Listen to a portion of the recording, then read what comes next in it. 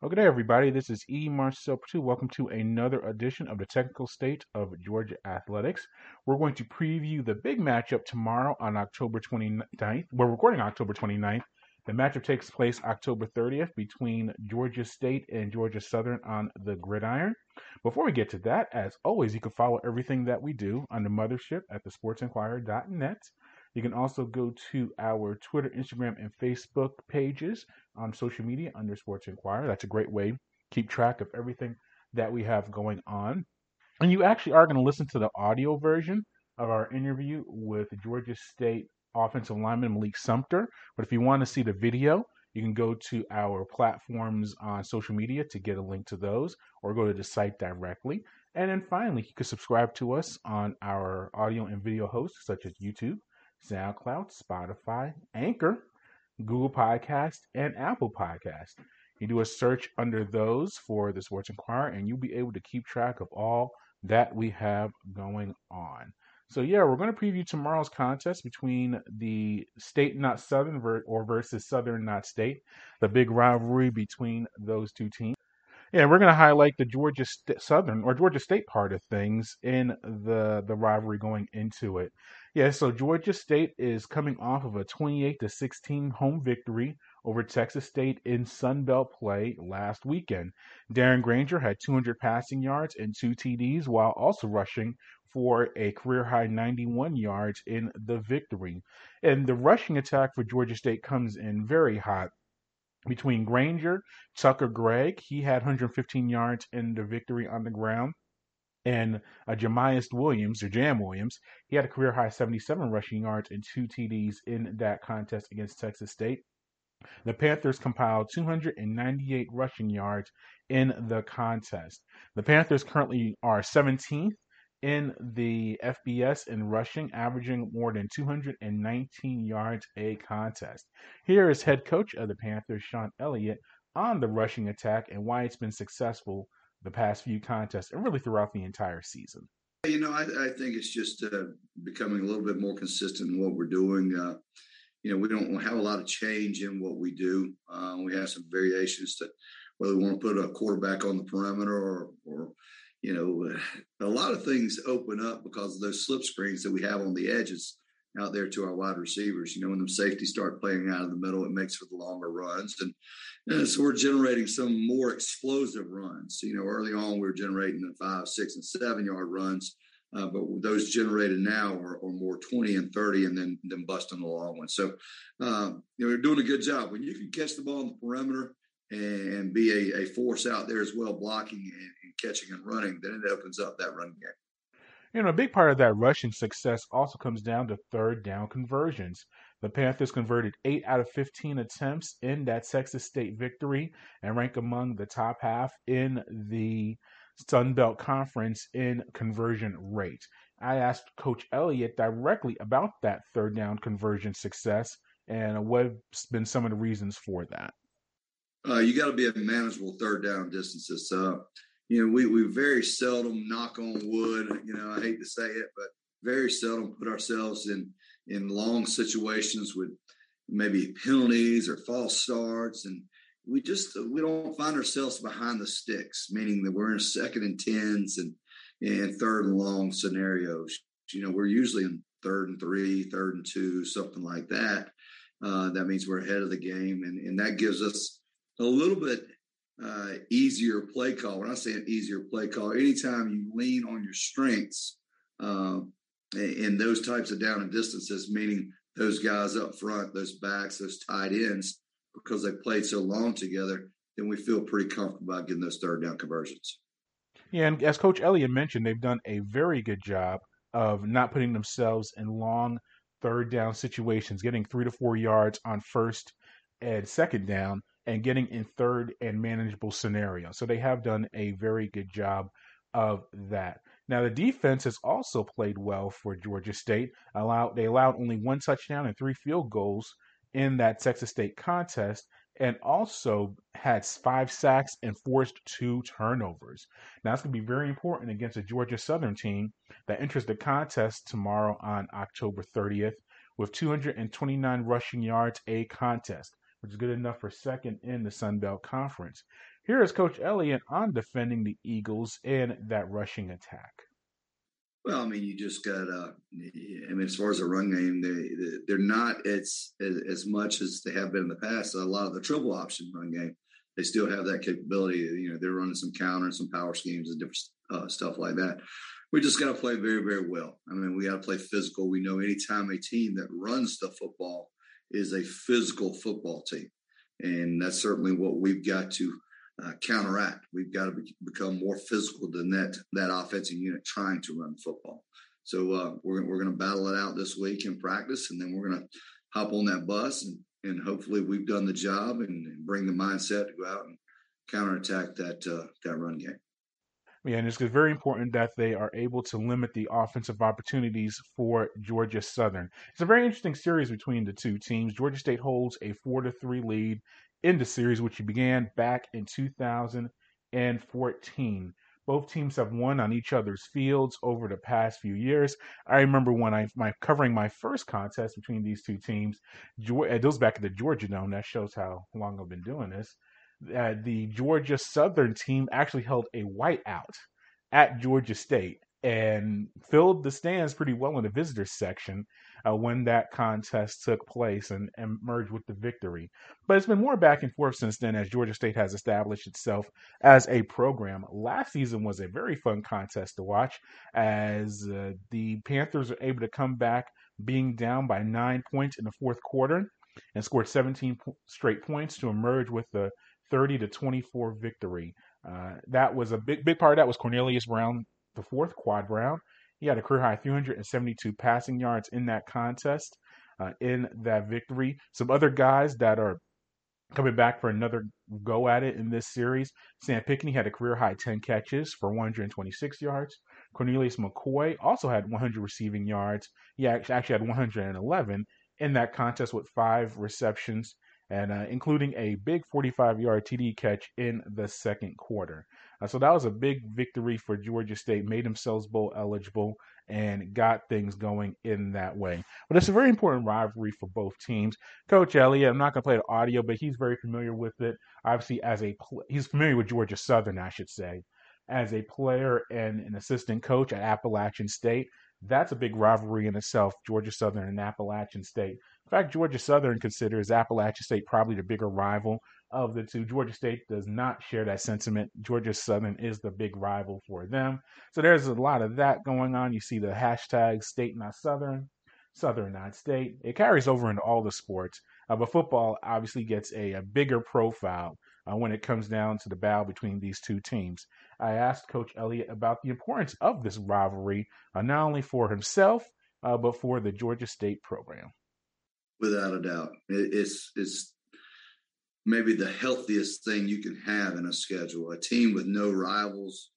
I don't want to use the hate word, but that, the sports is about competition. It's about, I guess, not liking the other opponent. I mean, isn't it though? I mean, I can remember when I was growing up. I mean, my rival high school was Lugoff-Elgin High School, and it just was a battle.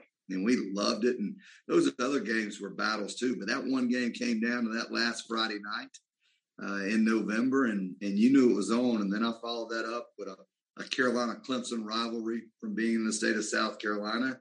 And you just it's awesome. I understand their fan base probably doesn't consider it a rivalry for whatever reason, and I'm okay with that. But I can tell you one thing we do. We're fired up to go to Statesboro. I love their environment. I love their passionate fan base. I love everything about going down there because I know they don't like us, and they're going to do everything in their power to get that stadium up. Their players are going to be hyped, and ours as well. It just makes for a really exciting contest. And it'll be very interesting to check out the contest as it goes along. We're now going to go to our exclusive interview with Georgia State offensive lineman Malik Sumter. We were able to catch up with him earlier in the week in another edition of the Fighting Peaches. And he goes over the rivalry, his time at Georgia State, and his commitment to a national fraternity and what it's meant for him and his development. So here's an interview with Malik Sumter here on the Technical State of Georgia Athletics. Good day, everybody. This is E. Marcel Pertut, the Sports Inquirer, and joining us today for our latest edition of Fighting Peaches is Malik Sumter, center, offensive lineman for Georgia State football. Malik, how are you doing today? I'm good. Just ready for Saturday. Had good few days of practice. Everybody locked in, ready. Just finalizing, little assignments, little keys like that, getting ready for Saturday. Big ball game. It is a big ball game. You're facing your rival, Georgia Southern. We'll get to that in a moment, but the team is riding a high right now. 2-game winning streak, much improved play. What have been some of the reasons you think for this winning streak over the past few contests? I think the mistakes has been minimum. If you look at the first few games, we had a ton of mistakes and just little things that, held us from coming out with a win, not really finishing the games like we have in the last few games. And it's only up from here. You know what I'm saying? We can keep going, keep trying to play all 4 quarters, play a perfect ball game. We know we can't be perfect, but we strive for it. Get excellent. So that's mindset of the team. Yeah, and against Texas State, your last contest, the line allowed no sacks and only 1 tackle for loss against Texas State. What were you just able to do well out on the field to limit their defense? Coaches put us in the right position, to be real with you. And then we just strain, they challenge us, the attack the line of scrimmage. Can we win up front? And then the offensive line, took that to heart and, obviously showed them that we could. And hopefully, we can keep going with that and build the trust from here on out. Yeah, and the team has been rushing for more than 200 yards in the past few contests. What about that factor in the game? Is that what has led to success running the ball? Is it scheme? Is it execution? Attitude? What's led to being able to run the ball so well? All of them. You start with DJ at quarterback, and the RPOs. They want to take the running back, he can pull it, we'll get them yards as well, and vice versa. And then, the running backs we got, they make our job easy. They don't need a tiny little crease. You saw that Saturday against Texas State. It needs a little bit, and they're gone. So, really all of it, really that's it. You mentioned Darren Granger. He was inserted into the starting lineup in the middle of the season at quarterback. How do you handle that as a center and as an offensive lineman, the change between Cornelius Brown to Granger, and you're the quarterback of the offensive line at center?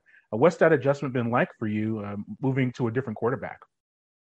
As an O-line, we just got to go with what we can control, not worrying about who's back there doing our job and, let the rest take care of itself. I'm trusting the coach, they're putting us in the best position to win, so they feel like that was it.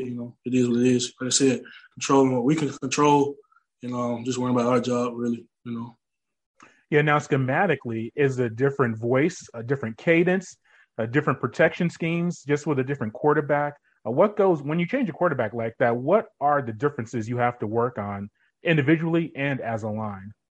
It didn't change too much. The only thing is like the voice of the cadence. But other than that, it's the same cadence, just getting used to a different voice. That was really it. Yeah, and you're a senior, and I guess you consider yourself a super senior. That's been the term that people have used. You came back with an extra year of eligibility due to last year being a pandemic year. What led to that decision for you to come back for another year at Georgia State? I'm not a super senior. This is okay. That'll be next year. Okay, but yeah. But I'm sure you have options. But what's led to the factor? You could have probably had some choices and things like that. But what's been like this year as a senior, being with the team, being a leader, starting so many contests for the team? The team, they obviously I was elected captain. That meant a lot to me. That my teammates trusted me to lead or help lead the team. I take pride in that. That means other people are looking for me to lead them. So that means I have to lead them more. Being a captain, your leadership needs to improve. You know what I'm saying? Because obviously you've been chosen to be the leader of the team, and people are looking for you to do those things. So it's obviously a step up over the years. So it's a big thing to me. I just feel like they trust me, and I appreciate them for that. And being in that role, what have you not necessarily changed, but how have you approached it? Have you become more vocal? Have you been try to work with the team during practice and film sessions? How do you handle that role as a captain on the team? I mean, this year, it's just been like keeping the team, head straight on from the non-conference. How that part went into conference, and just keeping our head straight, letting them know all our goals are still there. The non-conference didn't have any impact on the goals other than, obviously being undefeated. But, our goals are still intact, just keeping them focused on that.